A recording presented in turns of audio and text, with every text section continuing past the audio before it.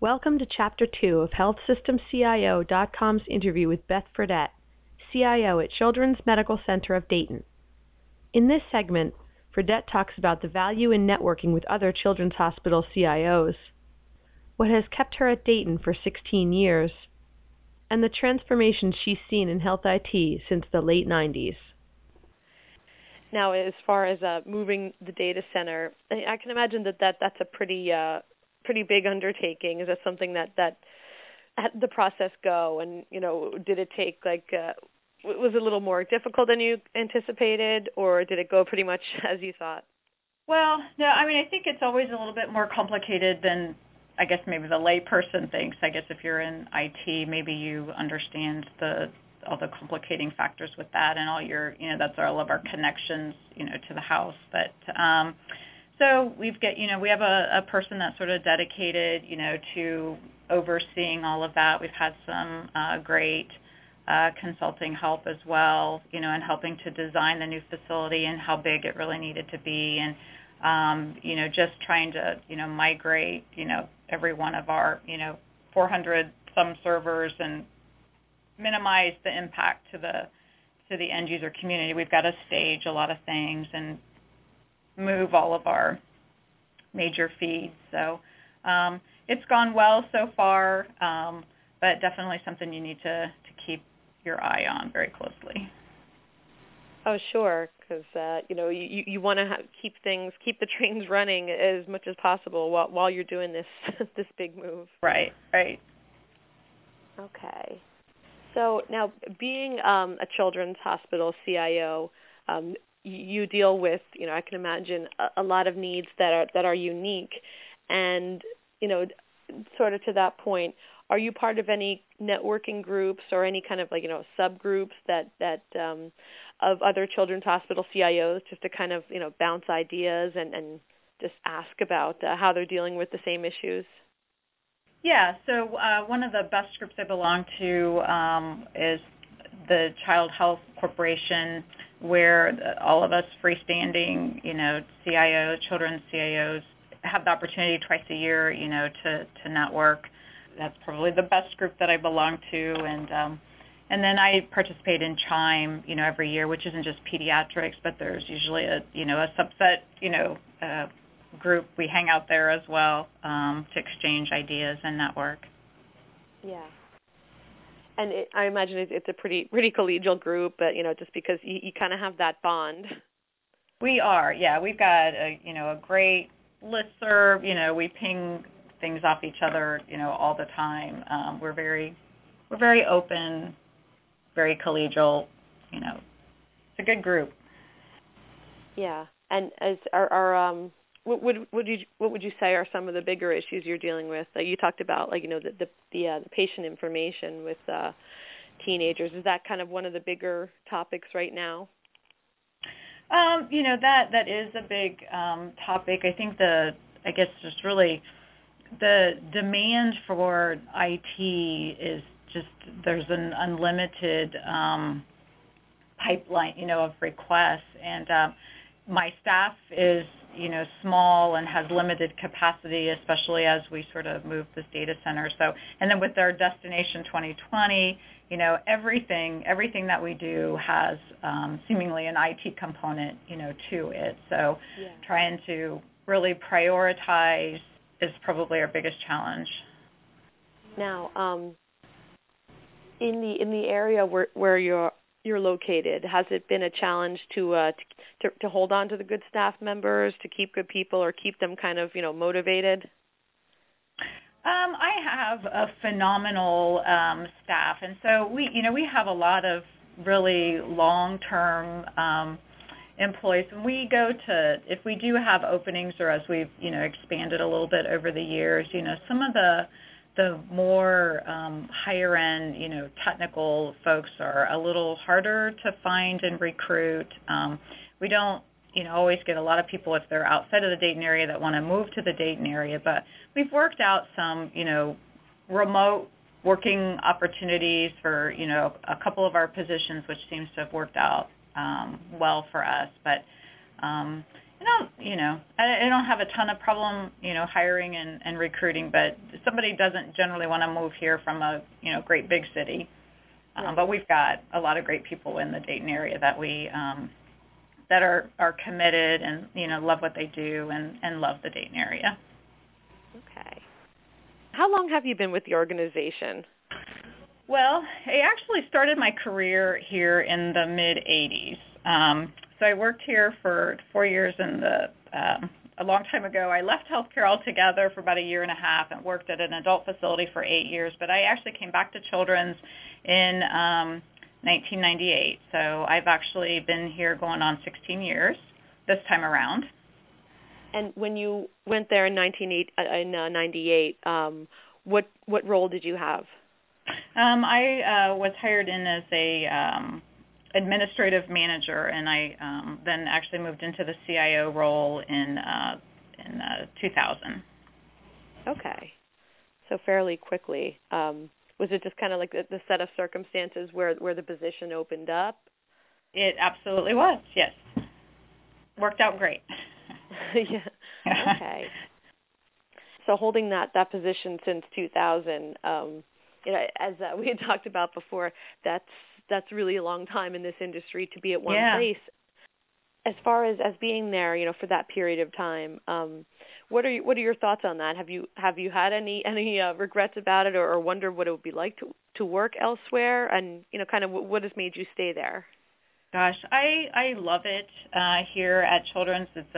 It's a great culture. It's a very family oriented. We have some amazing leadership. They're all most of them have very long tenure. Actually, we celebrated 30. Boss celebrated 30 years. Last night. With Children's, they're just all very caring and passionate about what they do. Being here that long, I've watched Children's transform. There's been just amazing growth. Not only in what we do, but in the IT realm. It's just everybody here is so committed. They love what they do. We're all here, for the kids. So it's no regrets. No regrets. I love it here, and hope to be here, until I retire. Yeah, that's great. I mean, when you have a great culture, that's a really nice motivation to stay at a place. Yeah.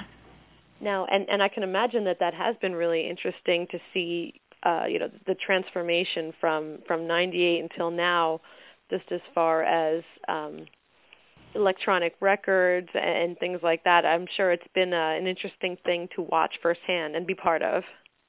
Absolutely. So we ran a lot of old legacy stuff for a long time. We actually started talking about, is it time to go to EMRs back in 2001, when we had a couple vendors come in and tell us what it was, and they thought, our leadership thought, well, now might be the time. And it took us 5 years, to finally sign our Epic deal, but it has been, lightning speed since then. I mean, I think it's been such a transformation for our organization, and the realization that technology is just a wonderful tool to have in our tool belt, and just really helps us with all of our business objectives and growth initiatives, and it's a good spot to be in. Oh, sure. And even with not just talking about IT, but just the advances in pediatric care, I'm sure that's been a really interesting thing to watch as well. Absolutely, and it's why we're all here. So. Okay. And now, having held the position for a while, is it ever challenging to kind of, keep the staff engaged? And do you ever worry that they've heard a lot of your speeches before? Oh, no. Like I said, I've got a really great team. They're all incredibly committed. I mean, we work them really, really hard. I mean, the biggest worry I have is that there's just so much going on, and we demand so much of them to keep the lights on, and then keep doing the new stuff. So it's just always a challenge to make sure we've got adequate staffing and help to do what we need to do. Yeah, I can imagine. For you, have you had mentors along the way who have helped you, and anyone that kind of sticks out in particular? Gosh, I have always had great mentors or folks to learn from. I've had a series of bosses over the year, all who have taught me different skills and things. So I would say, I don't know if any one person, sticks out. Bonnie Somerville was kind of a unique individual that I worked for, but I think the biggest lessons learned for me have been, just working with people and, really sort of getting accomplished what you need to get accomplished through, just how you work with people and work as teams. And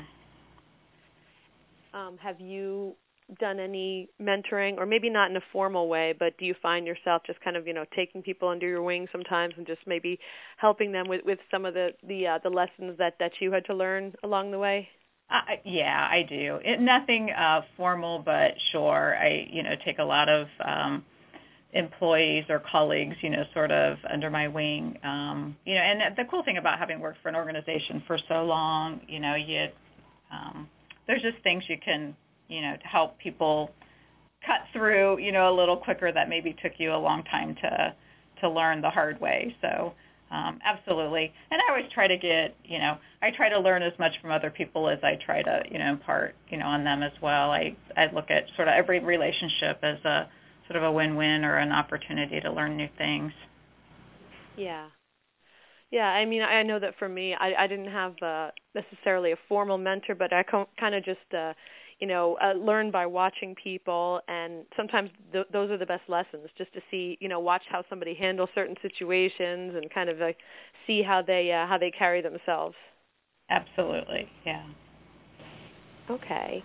Are there any other big plans or projects in the works that we haven't touched on? I know we talked about a lot of the different things on your plate. Yeah, we have we've got a few of our clinics that haven't been rolled out yet. We've got an aggressive, plan to do that through the rest of the year. We've got a number of joint ventures and care alliances we're working on. We're expanding our off-campus, footprint. So there are a lot of projects surrounding those sorts of things that are big for us this coming year. Right, continual care, or care outside of the hospital. Right. And then as far as the clinics that still have to go live, is that what's the timeline for that? We probably have 16 specialties, and we've got about 42 locations that are not running Epic yet. So all of those will be completed by mid-December. Okay. I'm sure that's a big thing on your plate. It's just a little undertaking we got going there. Yeah, right. Okay. And with that, are there physician leaders you work with, or is there specific kind of committees, or not necessarily? Yeah, we have an oversight committee that is comprised of physicians and folks in our clinical areas that are helping us with that rollout. We actually recently created a CMIO position at the hospital. He's been on board maybe 6 months, and that has been a phenomenal addition, to our structure. He's he's brought a lot to the table, and that's helped us be much more successful in some of these rollouts and relationships. Oh, sure. Having that, the clinician experience, I'm sure, is really beneficial. Absolutely. And that, I would imagine that before you brought on the CMIO, it's kind of a position that was maybe held by a bunch of different people, just kind of piecing that role together. Absolutely. We've got sort of physician champions kind of spattered throughout the organization, but Dr. Omaloja has brought sort of all of that together, and it's just been nice having that in a role that I can rely on to help us out. Oh yeah, sure. All right. Well, I know we've touched on a lot of topics. I'd definitely like to check back with you down the road on Sure. some of the plans you have. Great. But all right. Well, thanks so much for your time. I appreciate it. Sounds like you guys have a great organization there. We do. Thank you so much. Appreciate it. Thank you. I'll talk to you soon. Okay. Bye-bye. Thank you for listening to this podcast from healthsystemcio.com. To hear other podcasts, visit our website or subscribe to our account in iTunes at healthsystemcio.com/podcast.